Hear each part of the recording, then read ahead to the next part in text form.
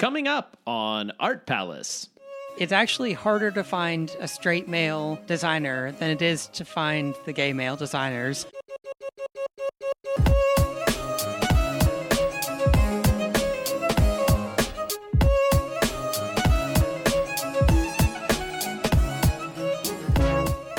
Welcome to Art Palace, produced by Cincinnati Art Museum. This is your host, Russell Eyrig.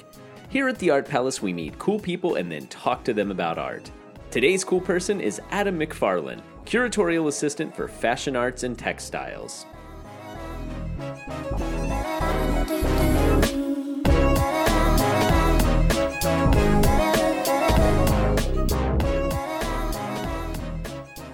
For you personally, do you think like knowing that a lot of these people were gay, did that influence your like interest in even becoming involved in fashion?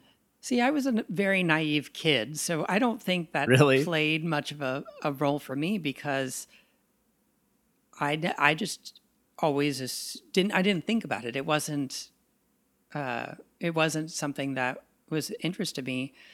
What was funny is I do have an undergraduate degree in fashion design, and that's kind of where I started. And I got into fashion design in the 5th grade, and I have very distinct memories of it because a friend of mine got me into sketching out fashion. I still have that notebook of my designs from 5th grade, which are horribly 90s and awful. And what was somewhat ironic about it is we were both young kids, and this is in a time period where kids in the 5th grade, there was no inkling of being gay or straight. I mean, right. At least from an outward perspective. I mean, I guess I can look back and say, well, I can see that I probably was gay then too. The writing was on the wall. The writing was on the wall. And I was doing fashion design, so perhaps it really was. But what was funny is years later, my friend and I had drifted apart, but we actually both ended up coming out as gay years later. So perhaps it is something that's genetically involved. What is that? Like, that's what I find so funny. I mean, it's like, I was talking to you early about this and just sort of going like, well, why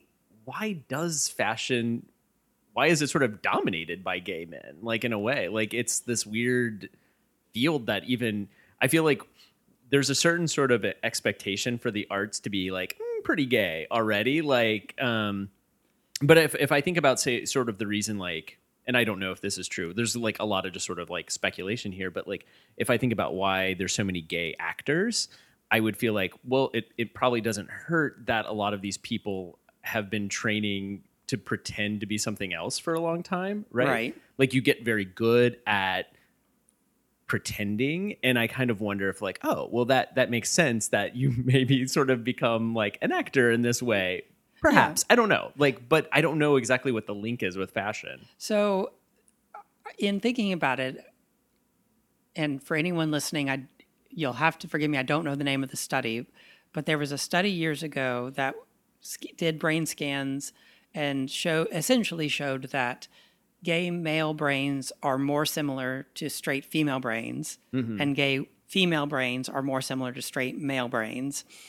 And so there is an actual physical or physiological connection between gay men and straight women, which is like obvious. Like if you just look at friendships, right? Like, yeah, it's like not uncommon for obviously like gay men have lots of straight female friends usually, right? And so it kind of stands to reason. Then you have to ask the question: why do straight women love fashion? What is it that draws us to it? And for me, I think I have an aesthetic mind, so I want to create visually beautiful things, and fashion was the medium that I chose. I'm not a great painter or a great illustrator, but I can do great things on the body.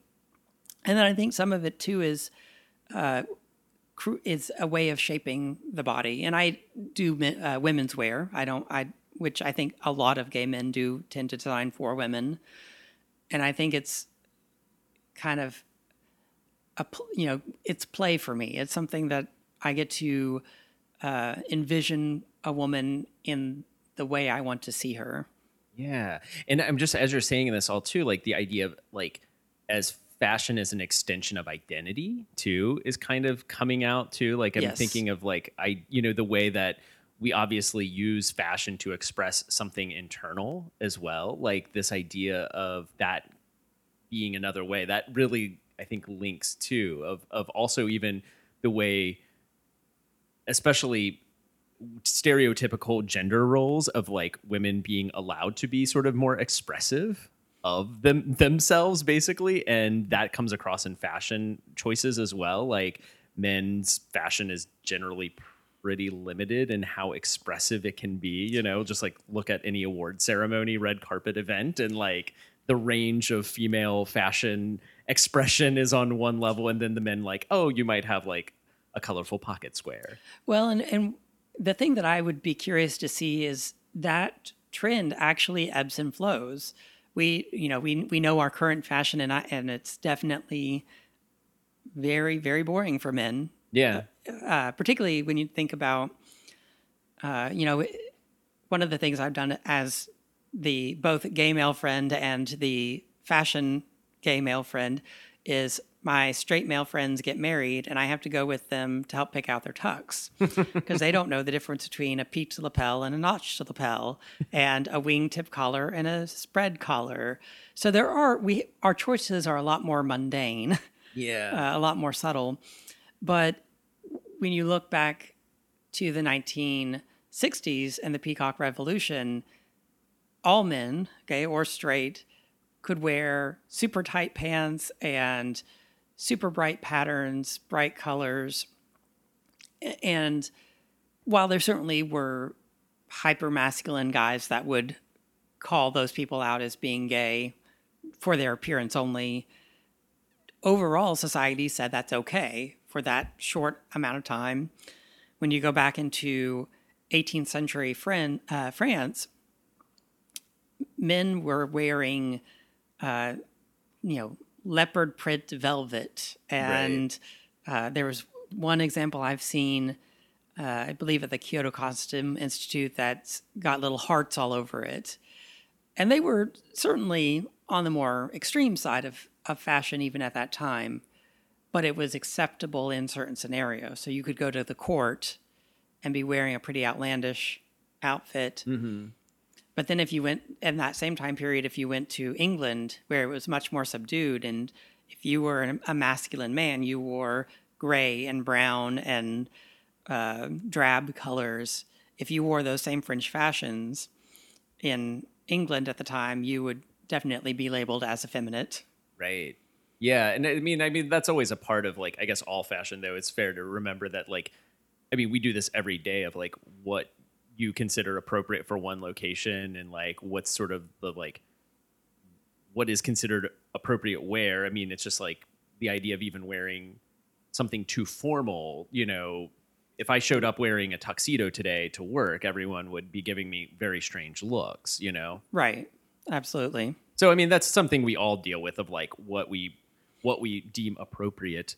This is like something like because I live downtown and like have to walk my dogs outside, like I'm much more comfortable just like walking out into like a city street wearing like basically pajamas. Right. That I probably would be out of a sort of sense of necessity. But then if I like run into somebody, actually I was at the park on Saturday and I ran into Ainsley and Nathaniel there and I was like so mortified because of what I was wearing. But I'm just like, to me, it's basically an extension of my living room, that this is part of my daily routine. I walk my dogs to the park. We go to the dog park. I hang out. I don't care if any of the people there see me wearing like, gym shorts and this t-shirt, but suddenly my worlds collided and I felt very self-conscious of what I was wearing. Well, and it's an important distinction in looking at every gay man is not the same, because as two gay males sitting here, I am one of those that, yeah, maybe in high school I would have done that, but like I would be mortified to go out.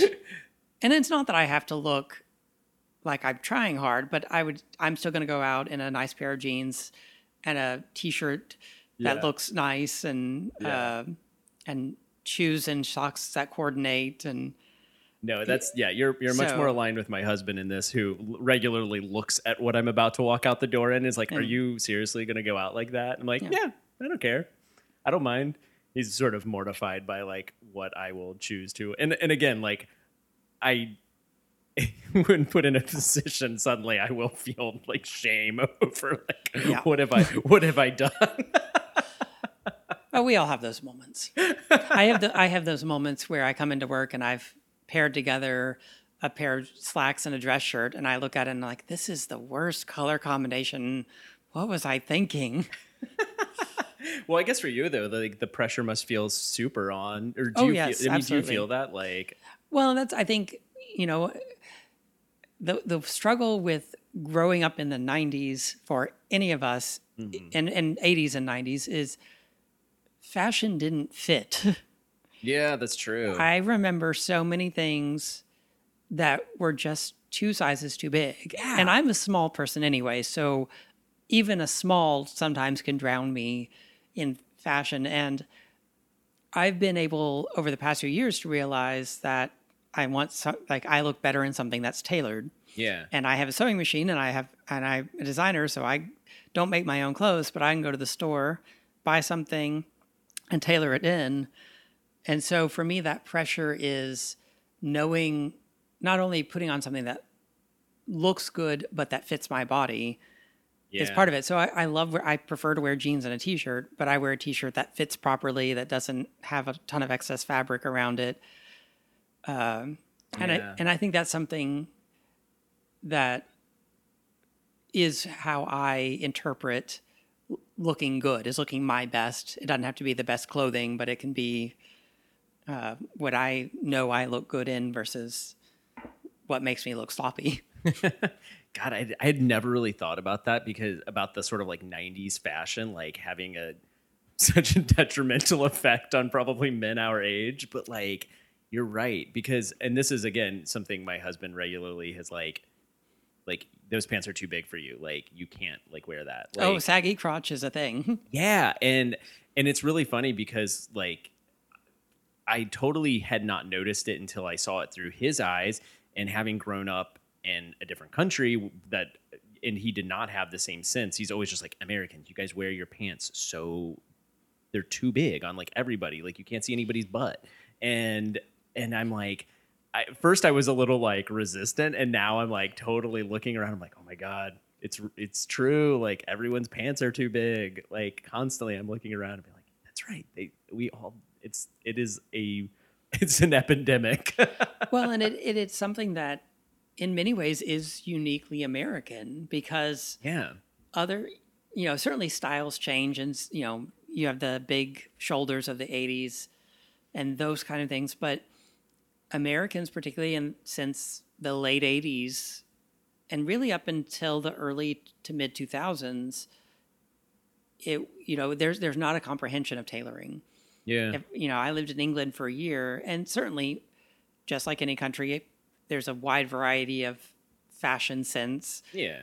But overall, if you go to a British company like Topshop or Topman, or trying to, any of these companies originating out of Europe, they're going to run smaller sizes with the anticipation of it actually fitting you. Yeah. Whereas an American company, it may say small, but really it's a European medium. Yeah. Because they anticipate that we want it baggy. And I don't know if we just haven't communicated well. But I know particularly a lot of straight men don't, I think unless you're a muscle-bound guy, you don't want to show off your figure. If you got a beer gut, you think wearing a tighter shirt is going to show off my beer gut. That brings up another idea too about even that like way of presenting. And I remember listening to Savage Love podcast at one point, and somebody was sort of like critiquing the sort of like very revealing female Halloween costumes that are like, every year it's like everyone's like laughing at like the silliness of all of these things. And Dan Savage was like, he's like, hey, go easy on them. This is like straight pride, basically. This is like the one night a year that straight people get to be like really like straight ladies at least can dress like really revealing, and nobody's going to judge them. And like you imagined a man in that same skimpy costume, your read on them is that, oh, they're gay, right? Which is I was just thinking of that as you were saying. It is the only equivalent is the slutty guy, right. and he's going to be. But of course, what is the common denominator here is both gay men and straight women are trying to attract men, right? Yes. And so if you're trying to attract women, wearing skimpy clothing doesn't necessarily do the trick. Correct. or maybe it does for some women, but probably not as many of them. Yeah, it's going to be the Samantha of the Sex and the City group that wants the half naked man, but right, yeah, it's like, so there's that weird thing of like they're also like following what the culture has taught them is how we present, right? So if a man does wear something that is perceived as too clingy or too tight, the first thing that we go to is like, oh, that looks really gay. Yeah, well, and that what's interesting there is that I think there's been some shift in that from the early 2000s with the coining of the term metrosexual. Right. And that was, I think, the straight man's way of breaking into that. Yeah. So that it wasn't something that puts you in the category of gay because you were wearing clingy clothes, because you were wearing, one of my biggest pet peeves with American men's fashion, and gay men do this too, it's just what they've been taught, is they'll have a button-up shirt, mm-hmm. and they'll have the top button or two unbuttoned, mm-hmm. and you can see their undershirt underneath it. Men, don't ever have your undershirt showing, ever. And it doesn't matter if it's a regular t-shirt or a purposely designed undershirt, don't ever do that. And why does this bother you so much? Because it's not supposed to. An undershirt is not supposed to be visible. It's an undershirt. It's so rigid. That's so like such a rigid read of like what's possible with fashion. But that is, if you go to any other country that wears our style of clothing, mm-hmm. it's so unfashionable. You can, and I think that to me, the metrosexual was kind of one of those things where you could wear your top button or two unbuttoned on your dress shirt without a shirt underneath it, and no one looked at you like you were crazy. Yeah. Or that, you weren't underdressed. The function of an undershirt is to collect your sweat. Like that is why you wear an undershirt. So if you're going to wear an undershirt because you sweat a lot, it's summer, you're walking outside a lot, go for it, but have your shirt buttoned up to where you can't see it. Wear a deep V-neck. I think still to this day, straight men and some gay men think that wearing a deep V shirt is gay. It's not. It's functional. But I like that that like, and some gay men think that it's too gay, which is like this thing that drives me crazy. But that is a real thing. Yes. Oh, I have plenty of things that I don't wear because I feel like they're too gay. Right. And I'm a gay man. Right. Yeah. Isn't that bizarre? I mean, that's how like, I guess that kind of stuff. I mean, I can't remember who I was talking to recently, and they were kind of asking me like, well, do you think things are better, than they were? I was like, well, obviously, like, it's hard. It's like, yeah, obviously acceptance has never been greater. Like, so yeah, obviously it is good, but that kind of stuff where it's like, I don't want to do this because it's perceived as too gay. It is perceived as exactly the thing I am. It's like my husband will say that sometimes, like, oh, he's like, oh, he's like, no, that's too gay. Like with clothes, especially, like, you will be like shopping, you'll be like, should I get this? And I'm like, sure, go. And then he'll be like, nah, it's too gay. And I was like, well, it's probably not gayer than marrying me, right? Like, That's kind of the height of gayness.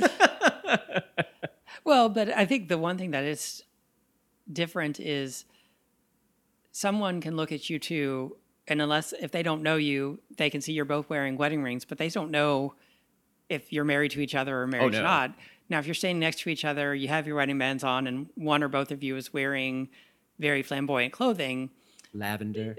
Yeah, or super bright florals. Right. And things like that. Then you start to really push yourself out there. Yeah. And you're starting to potentially broadcast yourself. No, that's true. I mean, here in Cincinnati, at least, like if we eat out at a restaurant, almost always the waiter will start by asking separate checks. Almost Right. always.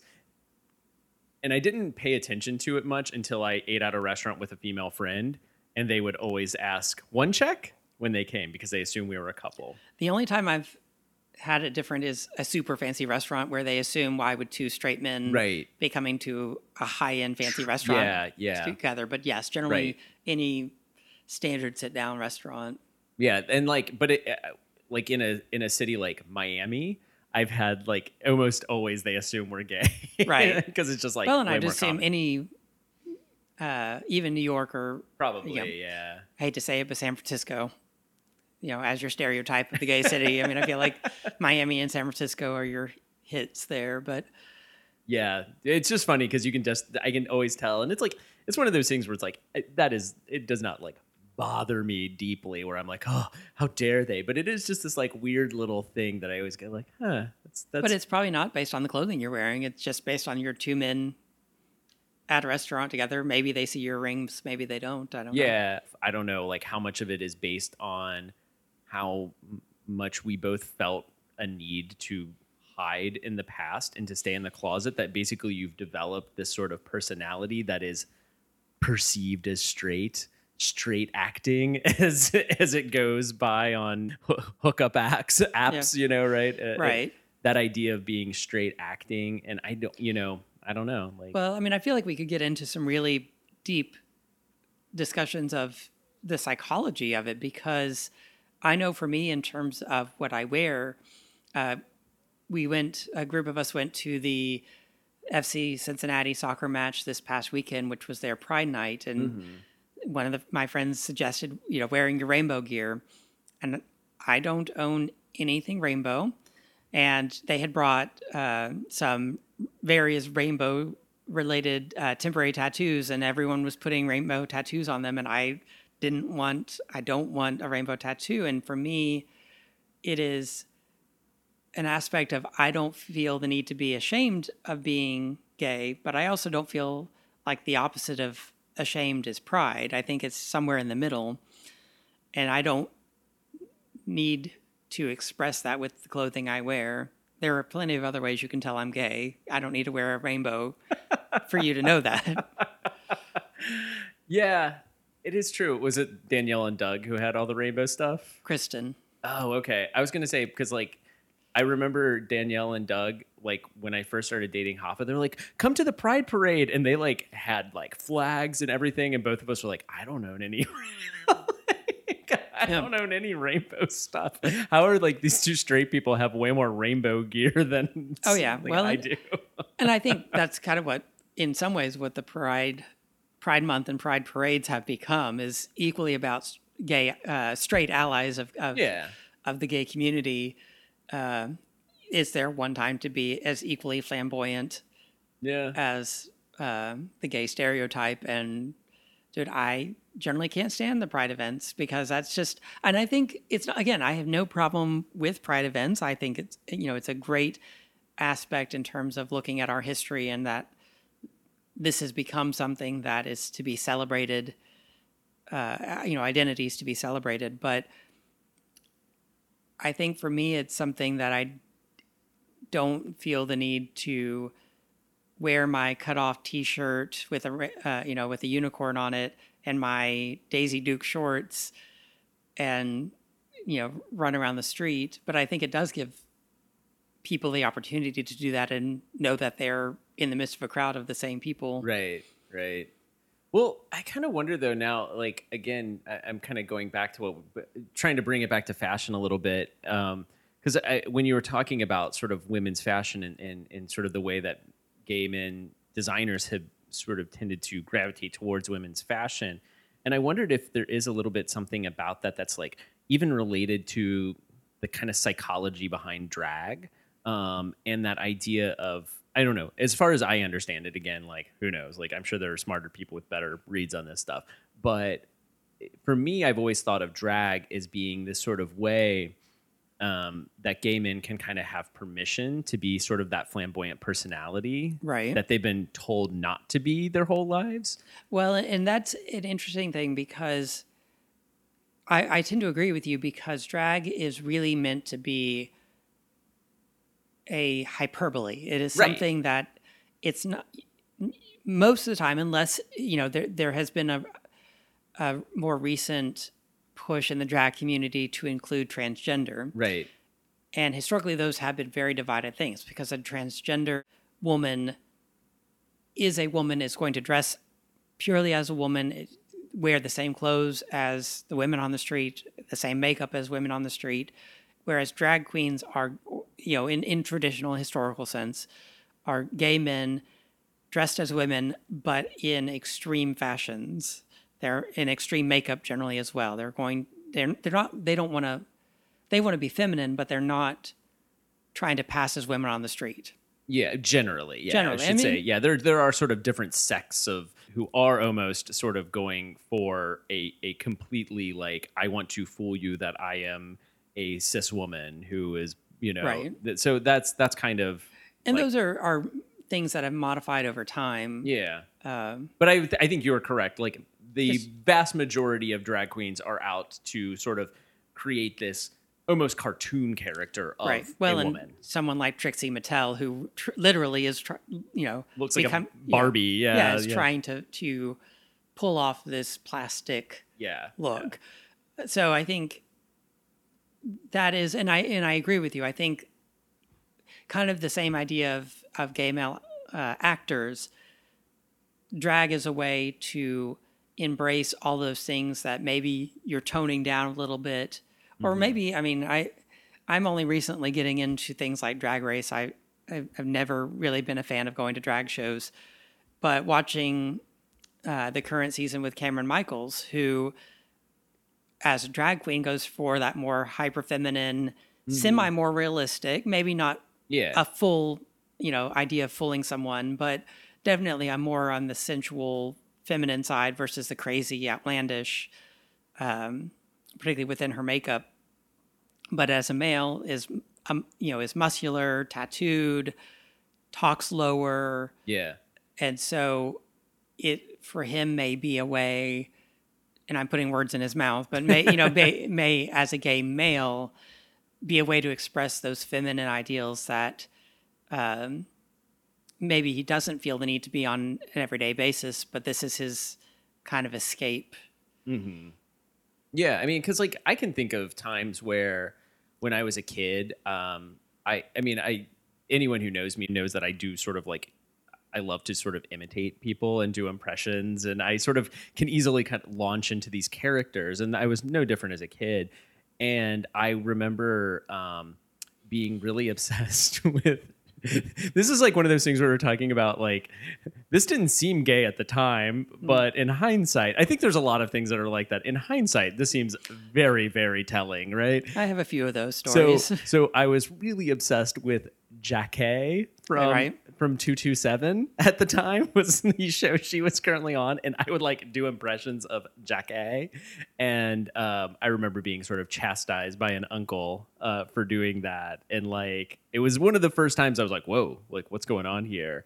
Like why are you not? Which, because I think my immediate family was much more supportive and was probably more entertained by it, and Right. but that was one of those times that I remember like, okay, this is not appropriate in all situations, so I have to like button up. Well, and perhaps for me with fashion, I remember also with the same friend that got me into fashion design, we were both into musicals. Yeah. Surprise. I blame my parents for that one. But we would hang out after school and we would put on something like Phantom of the Opera, and we would each pick a part. So each time we were singing, I would have a designated role to sing and he would have a designated role to sing. And I remember at one point, I think I was singing the role of Christine and like wrapped a skirt around me because of course I'm singing a female part. I've got to be in a skirt. Yeah. And so, I think, but perhaps I think that to me was so early on that as I started to figure out I was gay, I started to push those things aside as, no, that's what they're expecting me to do. Yeah. So I think perhaps as a teenager, when I started to realize I was gay, kind of went to the other extreme. Yeah. Like you don't want to present Yeah. in that way. Yeah. Well, I was thinking we could go down into the collection and into storage and look at some clothes. Can we do that now? Absolutely. Let's get Awesome. going. Awesome.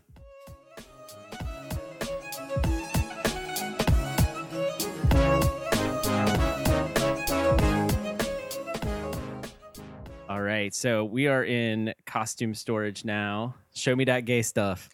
Okay, well, we were talking on the way over that it's actually harder to find a straight male designer than it is to find the gay male designers. Yeah. So in storage, it's pretty easy to track down some pieces done by gay men. So where we are in storage right now is a section that is for women's dress, and for the 20th century, they're sorted in our storage by designers, so it makes it quite easy to find. Mm-hmm. And one of the kind of illustrious people is Charles James, and he was known for these very structural garments. And so we have one that is so large that it just sits kind of on its own pedestal out from everything else. And it was known, the one that we have is known as the lampshade dress. Okay. So it's a very form-fitting black dress on the top. And then at the bottom is this very large flounce that is highly structured and goes out a couple feet on either direction, kind of reminiscent of the 18th century dress styles with the hips that are really wide. But much lower. But lower. Yeah. And very form-fitting on the top, so very accentuating the women's figure. And a lot of designers of that time period, the gay designers in particular, wanted to enhance the woman's natural physique. Yeah. It's I mean, this is an image too. I wasn't actually until you uncovered it here. It's sort of covered up because I'm assuming since it can't be in the sort of closed storage areas with the rest of them, you have to kind of keep it covered like this. Yes, it's got a protective cover over it, so it protects from light whenever you've got the overhead lights on, and protects from dust. Yeah, but when you started talking about it, I was like, I wasn't exactly sure which piece, and then I was like, oh, that one, because it is one that we use a lot. I feel like when we use images from the fashion collection, it's a piece that gets put out there a lot. So it was a pretty famous image to me. Yeah, it is definitely one. And we'll go down a little bit further to our section of Christian Dior. And he was another one who introduced what is called the New Look in 1947. And it's something that with World War I, there were restrictions on fashion. So silhouettes changed. They became smaller to accommodate war rations. When they ended, Christian Dior introduced this fashion where it was women that had very, very tightly cinched waists and very, very full skirts. And so we have things like this navy blue dress with gold polka dots. Oh, wow. And if I pull it out to look at it, it's got a fairly tight waist, and then the skirt has all these gathers and pleats around it so that when you put a petticoat underneath it, it poofs out a whole bunch and creates that hourglass figure that math has shown is the ideal ratios. I'm going to blame it on that. Math has shown. It's like one of those things where like people are always like dividing. It probably involves the golden rectangle, right? Yes, what I always, it is. I always feel like I'm always dubious about that stuff because I'm just like, does this really mean anything? Where you take like it's like, I've watched looked at so many pictures of, I don't know, like the Parthenon with like some spiral on it, and I'm like, I don't know what any of this means. Yeah. Well, like I said, it's an excuse, but to make a woman look hyper feminine. Right. And then some other stuff that we've got down this aisle are some pieces by Stephen Burrows, who I was talking about, that is an African-American designer and a gay designer. And he was known for using this jersey knit fabric and chiffons and really light, flowy fabrics that would move well on the dance floor. So this is a jacket that goes over a dress, goes over a skirt. And if I just kind of lightly wave it in the wind, it moves and dances in the wind. And it was, I think for him, and this is putting words in his mouth, but I feel like a lot of it was both perhaps being gay, but also being a black man and embracing certain aspects of black culture and dance being one of those. And he may disagree with me, but that's my Yeah, interpretation. he didn't really necessarily want us to be talking about it in this way at all. Right. So And Stephen Burrows is a still living designer as well. I should Yeah. point that out. So oh yeah, he so may, if he's listening to this, I was talking about this with some of the docents too, about probably maybe at that same workshop I keep talking about, but I was like, artists can be wrong about their work too. Like that is, absolutely. it's like you don't have to, just because an artist tells you this is what this is about, like you don't have to believe them, right? Like and I think like one example too of that I always use is Grant Wood, when talking about American Gothic, would sometimes say that it was not ironic, that it was very sincere, and then other times say that like, oh no, it's very ironic. And it really just seems to depend on who he was talking to, of like what he told them about the painting. Well, it makes me start to think, what pieces in our collection do we have that perhaps could fit into that model of fashion campy? I mean, I'm standing here next to this thing covered in pink flowers, so I have no idea what that is, but so a lot of what we're looking at now is the designer Bill Blass. But yeah, in looking at particularly our collection of it, there's feathers, there's pink, there's flowers sewn on, like really cheap looking flowers sewn on to a jacket, some roughly flounces. So it is a bit on the campy side. There's also, I think, one of our best pieces from him is this snakeskin jacket that has basically U.S. Navy buttons on it. It's that sailor style. And the designer Jean-Paul Gaultier in the 90s did a lot of that same kind of stuff. And it is that, in some ways, is that campy play on is the masculine sailor really all that masculine? Right. Yeah. This is the stripe thing here. Is that the Gaultier? So, well, these are both Bill Blass. So this is okay. blouse. We only have one Gaultier in the collection, which we can go look at if you would like. Yeah, sure. That's the one that was actually just on view not too long ago, right? Yeah. So it was just on view, and it's our first piece by Gaultier in the collection. It is a knit dress that is printed with a female figure with a bikini on. Yeah. I mean, it's almost like it literally, the itsy bitsy teeny weeny yellow polka dot bikini is what it is. Yeah. And but it's hilarious too, because it's in some ways like so silly, like that. I'm thinking of the aprons that have like the bikini lady printed on them, right? Virtually exactly like taking that into high fashion. But then it's like he knows exactly how much to mess with it to like elevate it just a little bit. Like that's what I mean. Gaultier. Again, I'm not a fashion expert by any means, but like he's a person who always is playing with like those things that are just silly enough, and then like manipulating them just enough to kind of give them this new edge to it that brings in something different. So here he's taken that like polka dot pattern from the polka dot bikini, and it's like all over it. It's kind of cutting through that design too. So it's also like messing with the idea of the like illusion of it, right? Like it defeats it at the same time, And he uses those polka dots in different colors to form positive and negative space. Yeah. So you're kind of playing with what is the body and what isn't. Right, because what is the form. The sort of negative space cuts through the center of the design, right? Like when we were just looking at it, it looked like there's a shape kind of almost missing from the center of the body. So it's like it's not letting that illusion like totally happen. Like it's kind of both there and not there at the same time, which is really interesting.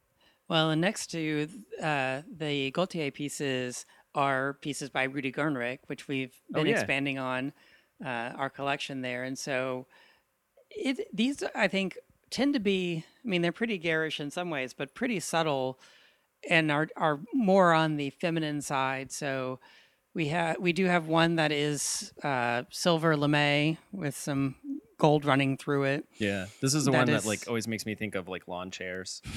It is a little bit that way. It is woven bands of fabric. Yeah, like just it looks so much like like a lawn chair, like a summery lawn chair, but a gay lawn chair. But well, yeah, pretty gay lawn chair. The lame, the sort of like gold and silver of it is definitely something. But again, like it's kind of in that same vein of like. That we were talking about Gaultier taking something kind of campy of like that apron or something that's printed with a body on it, and then sort of elevating it by just manipulating one element of it, like the fabric or something. Yep. Well, and so in this aisle, I guess must be the gay aisle, because across the way is Halston, who actually not only was a famous gay designer, but he is one of the designers that died of AIDS in the 1980s in the AIDS crisis, which was hit the fashion world really hard. And I would say his design aesthetic generally wasn't what we would think of as gay looking. It was pretty straightforward fashions. Other designers kind of had similar aesthetics, but he had a really amazing understanding of how fabric drapes on a body. So if you know, a lot of the pieces that we're seeing hung up in storage are very structured pieces, but in the boxes that have pieces that are knitwear, knitwear is, we store flats because it can sag over time if we put it on a hanger. If I were to pull that out and put it on a mannequin, they cling to the body and drape really well. So he really understood a woman's body, even though he never experienced it himself. Yeah. Never experienced. Can I say that? I mean, well, I guess we don't know. I mean, maybe, who knows? Like, maybe he had some experiences. Perhaps, but probably not his primary interest. Yeah, I think we can assume that he didn't necessarily have certain experiences with a woman's body, but he knew how a woman's body looked and wanted to create pieces that were very elegant. So we do have pictures on the outside of the boxes, and you can kind of see things like the black dress up here that drapes around the body. And they would oftentimes literally drape around the body. So he would use the dress form and drape it around the form to create a shape. Yeah. We do have the cute piggy pajamas. Those are also Halston? These are also Halston. I don't know the story behind these, but they're a pair of pajamas that have cute little piggies on them. Yeah. All over them. That is crazy. Yeah, that's definitely kind of the most over the top thing in here that I'm looking at, probably. I mean, I'm only seeing the edges of things, so it's a little hard to judge necessarily. We do have, I mean, those feathers on this one are pretty. Yeah, we have some feathers, we have some beading, but for the most part, he was a little bit more on the subtle. But you know that, side. like, just getting back to that idea of, like, you know, those designers that really, like Gernreich, we were talking about this, that, like, really want to sort of accentuate women's forms and, like, really sort of make them beautiful. I think, you know, we're talking about that kind of friendship between straight women and gay men that's always sort of been there. And I think there is sort of this reverence that, you know, gay men have towards women, that, like, we just really love women in this other way that's not, like, not romantically, but there's also this, maybe it's like a sort of mutual understanding of not being taken seriously. Perhaps. I mean, I think that's definitely some of it. I think for me as well is I have no interest in wearing women's clothes, but I like them. Yeah. And I want to explore them. And this is kind of a way to, and again, I'm aesthetically minded, so I want to make something look its best. Yeah. So we've looked at a lot of women's wear. I wondered if we could finish off with some menswear. Yeah, sure. So we're in our menswear section now. We don't have a huge collection of menswear, but we have some really great pieces. And I wanted to start with the earlier stuff, with the 18th century. And we have some really great examples of some late 18th, early 19th century men's court fashions. And we actually know that they were purchased in 1850s in France to be worn as theater costume. Oh, okay. And they were worn by, it was an actor, very famous stage actor in the 19th century, who ended up retiring and living out the end of his life in Cincinnati. And when you look at these, there's two in particular that are these velvets. One of them currently looks kind of orange, but it actually originally, if you kind of peek under where it wasn't exposed to light, it actually used to be a bright, vivid red, kind of a fire engine red color, and then is covered with silver. It has a lot of silver embroidery around the front and sides, which is part of how we know it would have likely been produced in France, because somewhere like England, that would have been way too much for them and a wee bit gay Yeah. to have that much gold on you. And then another one that's velvet, and it has embroidered flowers and lace cuffs on it. So it's something that wouldn't necessarily outright peg you as gay, but it definitely was a way a gay man with wealth could express his aesthetic. What part of the 19th century are we talking about here as far as like years? So they would have been originally produced in the late 1790s or early 1800s. So early 19th century. They've been altered a little bit, so it is a little hard to tell.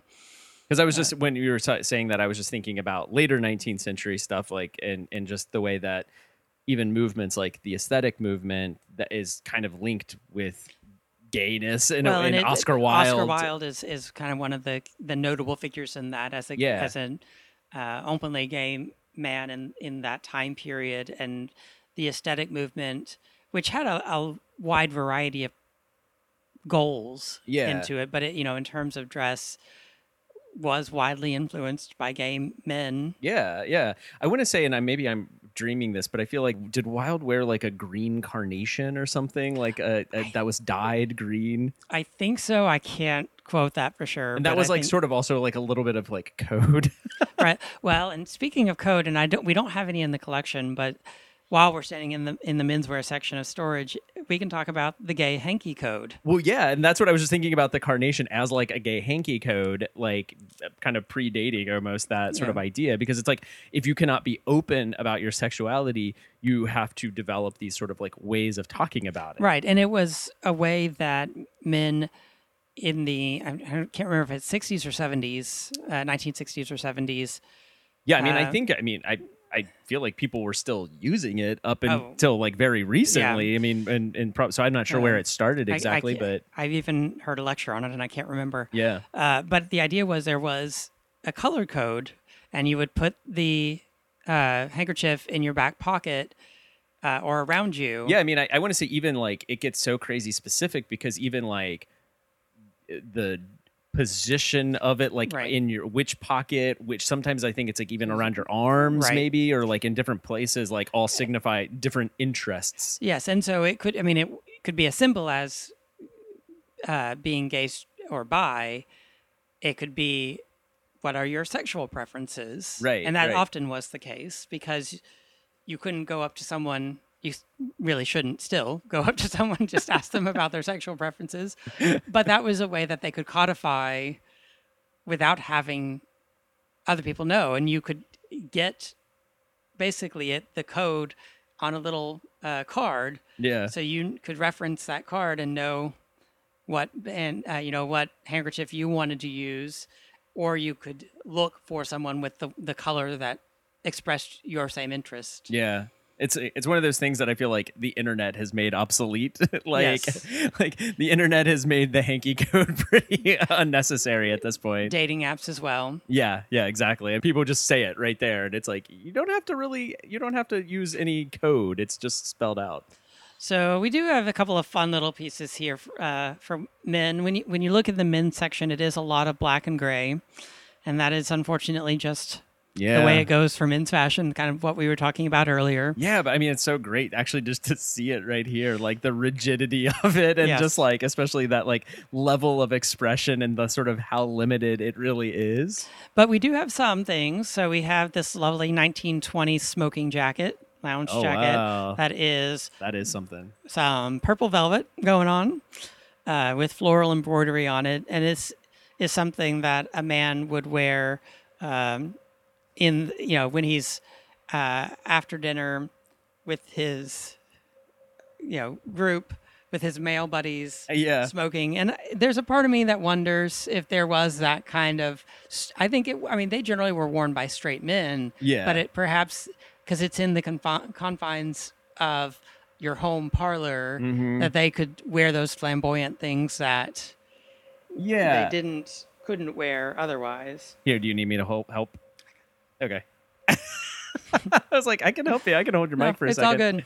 Well, yeah, and this is something else. Like, I feel like we run into a little bit in the museum, and I'm sure you run into it maybe a little bit more, and because I'm sure like working in curatorial, the idea of like facts, right? Like, and what we know, right? Right, Like absolutely. that's something you're kind of butting up against a lot. And so it's like there you're saying, well, I kind of wonder about this. And it becomes this really hard thing, I think, when you're talking about gay history, because when you're talking about something that people had to hide, like you sometimes don't have those facts because people were either hiding it themselves sometimes or having it hidden for them. Right.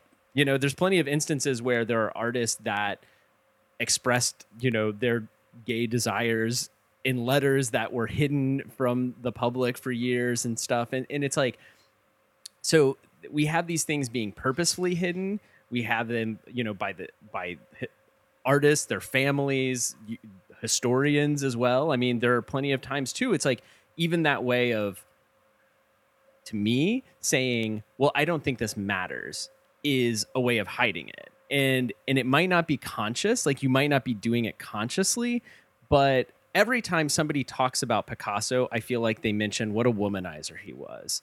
And Picasso's sexuality is almost always brought up regularly, whether it's being connected to the paintings or not.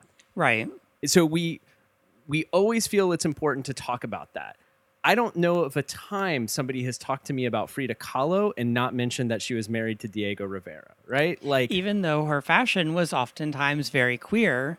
And she was queer. Yes. Like we have like a you know, a person who is very openly bisexual who is dating women.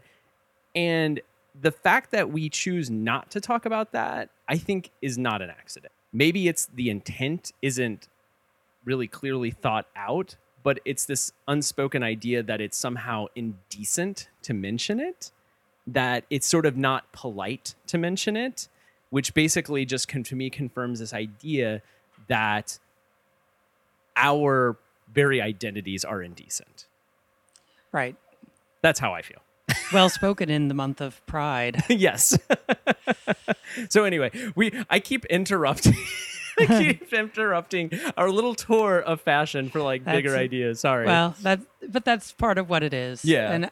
And the last couple of things I think that we can look at here is we do have a couple of very flamboyant, I think is the polite way of putting yes. it, outrageous fashions with a lovely man's shirt that is a bright yellow and is semi-sheer, and in all likelihood would it's not worn with a shirt underneath it, so you have your skin revealed, and then a pair of pants that have an outrageous, vibrant. These pants are something else. What year are these from? So this ensemble is from 1971. Okay, yeah. And so it's that right on that kind of the Peacock Revolution as it was had already ended, but there was still some holdover in that. And so these pants have a lot of bright colors, a lot of patterns intermingling. The illustration style reminds me, I mean, it's very, your guess of 60s feels very spot on to me right off the bat, because that style looks almost like, do you know those like early Warhol drawings, right, the ink blot drawings before, you know, the silk screen stuff, when he was actually doing commercial design and he was doing like, he's drawing all those shoes and stuff. They look a lot like those early Warhol drawings, that line drawing that I do kind of associate with the 60s a little bit more. Well, and it's got various things that would be interesting to interpret, such as the tiger with playing cards. Yeah. Or the rooster in the pink rooster. Yeah. That's repeated in a lot of floral prints. So definitely some interesting pieces. Yeah. And as I'm saying this too, I keep going back. I keep saying the thing about the 60s. That's another thing I always think about, is how like arbitrary we make those divisions of time. Like the idea of like, you know, you said 71, right? Right. It's 71 is when we have it dated. For some reason, when we look backwards, we always like put this like clear line, like, well, this is where this started and this stopped. And it's like, but that's not how we ever think about how we dress. Like, right? Like when 2010 rolled over, we didn't suddenly start changing how we dress radically. So, though a friend of mine pointed this out, and she is not a fashion historian, but she was totally right, is fashion now seems to actually, it's you're right that it's still not one year you stop a style and then start a completely new style. But it's when we talk about fashion history, we often break it down by decades. But now it's more of fashion from 65 to 75, 75 to 85. And when I started to think about that, I realized it was World War II. The war ended in 1945. Oh. And so then that pushed all of those divisions of fashion. So this piece from 1971 kind of fits within that realm 65 to 75. Yeah, 65 to 75. Yeah, I mean, that makes sense too. I mean, like a lot of the things, that does make sense with a lot of the stylistic things, because I've always felt like, especially the early 70s and late 60s have a lot more visually in common, certainly than the early 60s and the late. I mean, the early 60s and late 60s, I feel like look very different in a lot of media and even if you think music and a lot of other places. And the same with like the early 80s have a lot more in common with the late 70s, you know, like that's an interesting point. I never thought about that mid division. That's really probably more accurate. Well, and I was born in the mid 80s, so I was a child in the late 80s and coming into my own in the 90s. But I can easily remember wearing 80s style clothing. Like I definitely had the skinny jeans and the giant sweatshirt. Yeah. And so, it's definitely an interesting divide. Yeah. It's just one of those things where, like, when you look backwards, you tend to be like put things in a little like more rigid camp. Where when you're in the moment, it's like all those things are still kind of commingling, and it's like everyone's houses too. Like when you go to somebody's house, like a friend's house, it's always interesting to tell like what year their house was built, you know, and like the design, like when the majority of the furniture was bought. Like my parents, their house was built like in the 70s, so everything is like avocado gold and harvest gold, exactly.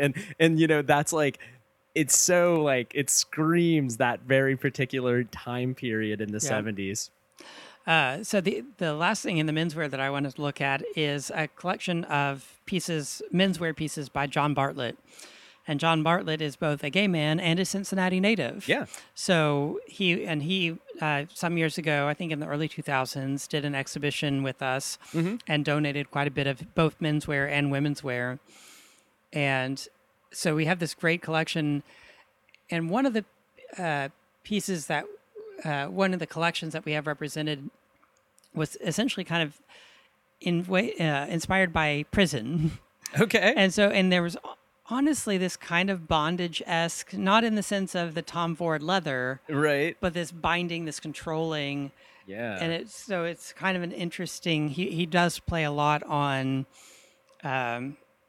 different interpretations, different aesthetics that kind of bridge the gap between gay and straight. Yeah, I remember that exhibition too. It was really interesting because it was, and I think this was heavily influenced by him, if I remember correctly. But all of the male mannequins were lined up in the back of the exhibition and stacked like on 3 tiers. So they were all in rows, like very rigid and orderly. And then the female mannequins were all like kind of out and more fluidly like placed through the gallery that you could kind of walk around. So he was sort of commenting on those differences of like the gender fashions and expectations in the sort of layout of the show too. Right. And so, yeah, and he is someone that has done that within his designs as well. I mean, was there anything else you wanted to talk about or anything else we didn't talk about? Well, in terms of one of the people that I haven't mentioned that actually is a more recent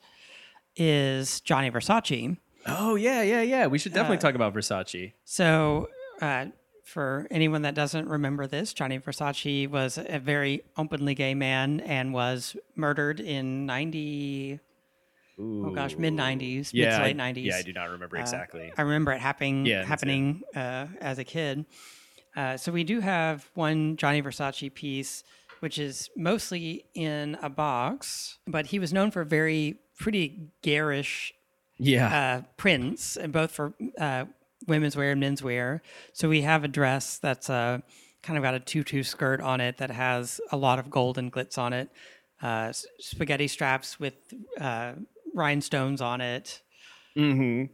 This is something I just keep thinking about, the idea of taste. And maybe this is coming back to the idea of camp, but the idea of like, I kind of wonder if that's a little bit of the part of the sort of gay designer is sort of wanting to sort of push, like, I get to say what's good taste, right? Like, and the idea of taste and the idea of preference are not that far from each other, right? Like, absolutely. You know, the idea of being told that the thing you like is wrong or bad or unnatural or all of these things, and it's just like, well, it's just my taste, you know. And then in that idea of taste and the way it sort of happens in art can also be oppressive as well. Like the idea that like, well, this is good taste, obviously. And usually that's code for like, you know, basically you have enough money, wealth, class, race, whatever, to basically put you in the know of what is good taste and what is bad taste.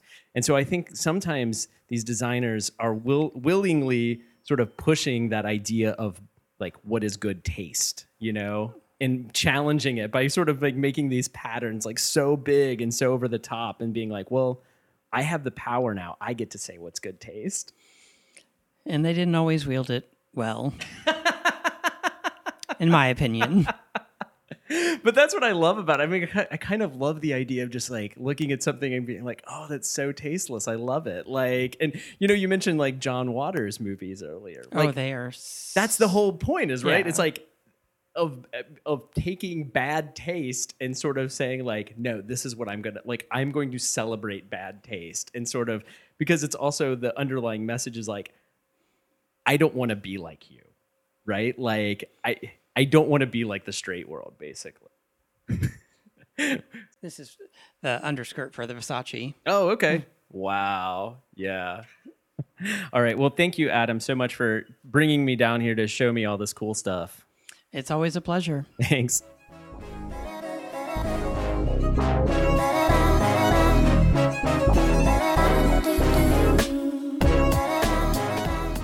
Thank you for listening to Art Palace. We hope you'll be inspired to come visit the Cincinnati Art Museum and have conversations about the art yourself. General admission to the museum is always free, and we also offer free parking. The special exhibition on view right now is Terracotta Army, Legacy of the First Emperor of China. Plus, special features include Jane Bussey, Innovations in Weaving, and Kenyachi, Painting Beauty and Death. Join us on July 1st from 3 to 4 p.m. for a gallery experience on Looking Closer. Whether you're a museum newbie or an art nerd, this tour will help you find new ways to make the most of your museum trip. For program reservations and more information, visit cincinnatiartmuseum.org. You can follow the museum on Facebook, Twitter, Instagram, Snapchat, and also join our Art Palace Facebook group. Our theme song is Offrande Musicale by Bacalao. And hey, do you know someone who would appreciate this episode? Why not share it with them? I'm Russell Eyrig, and this has been Art Palace, produced by the Cincinnati Art Museum.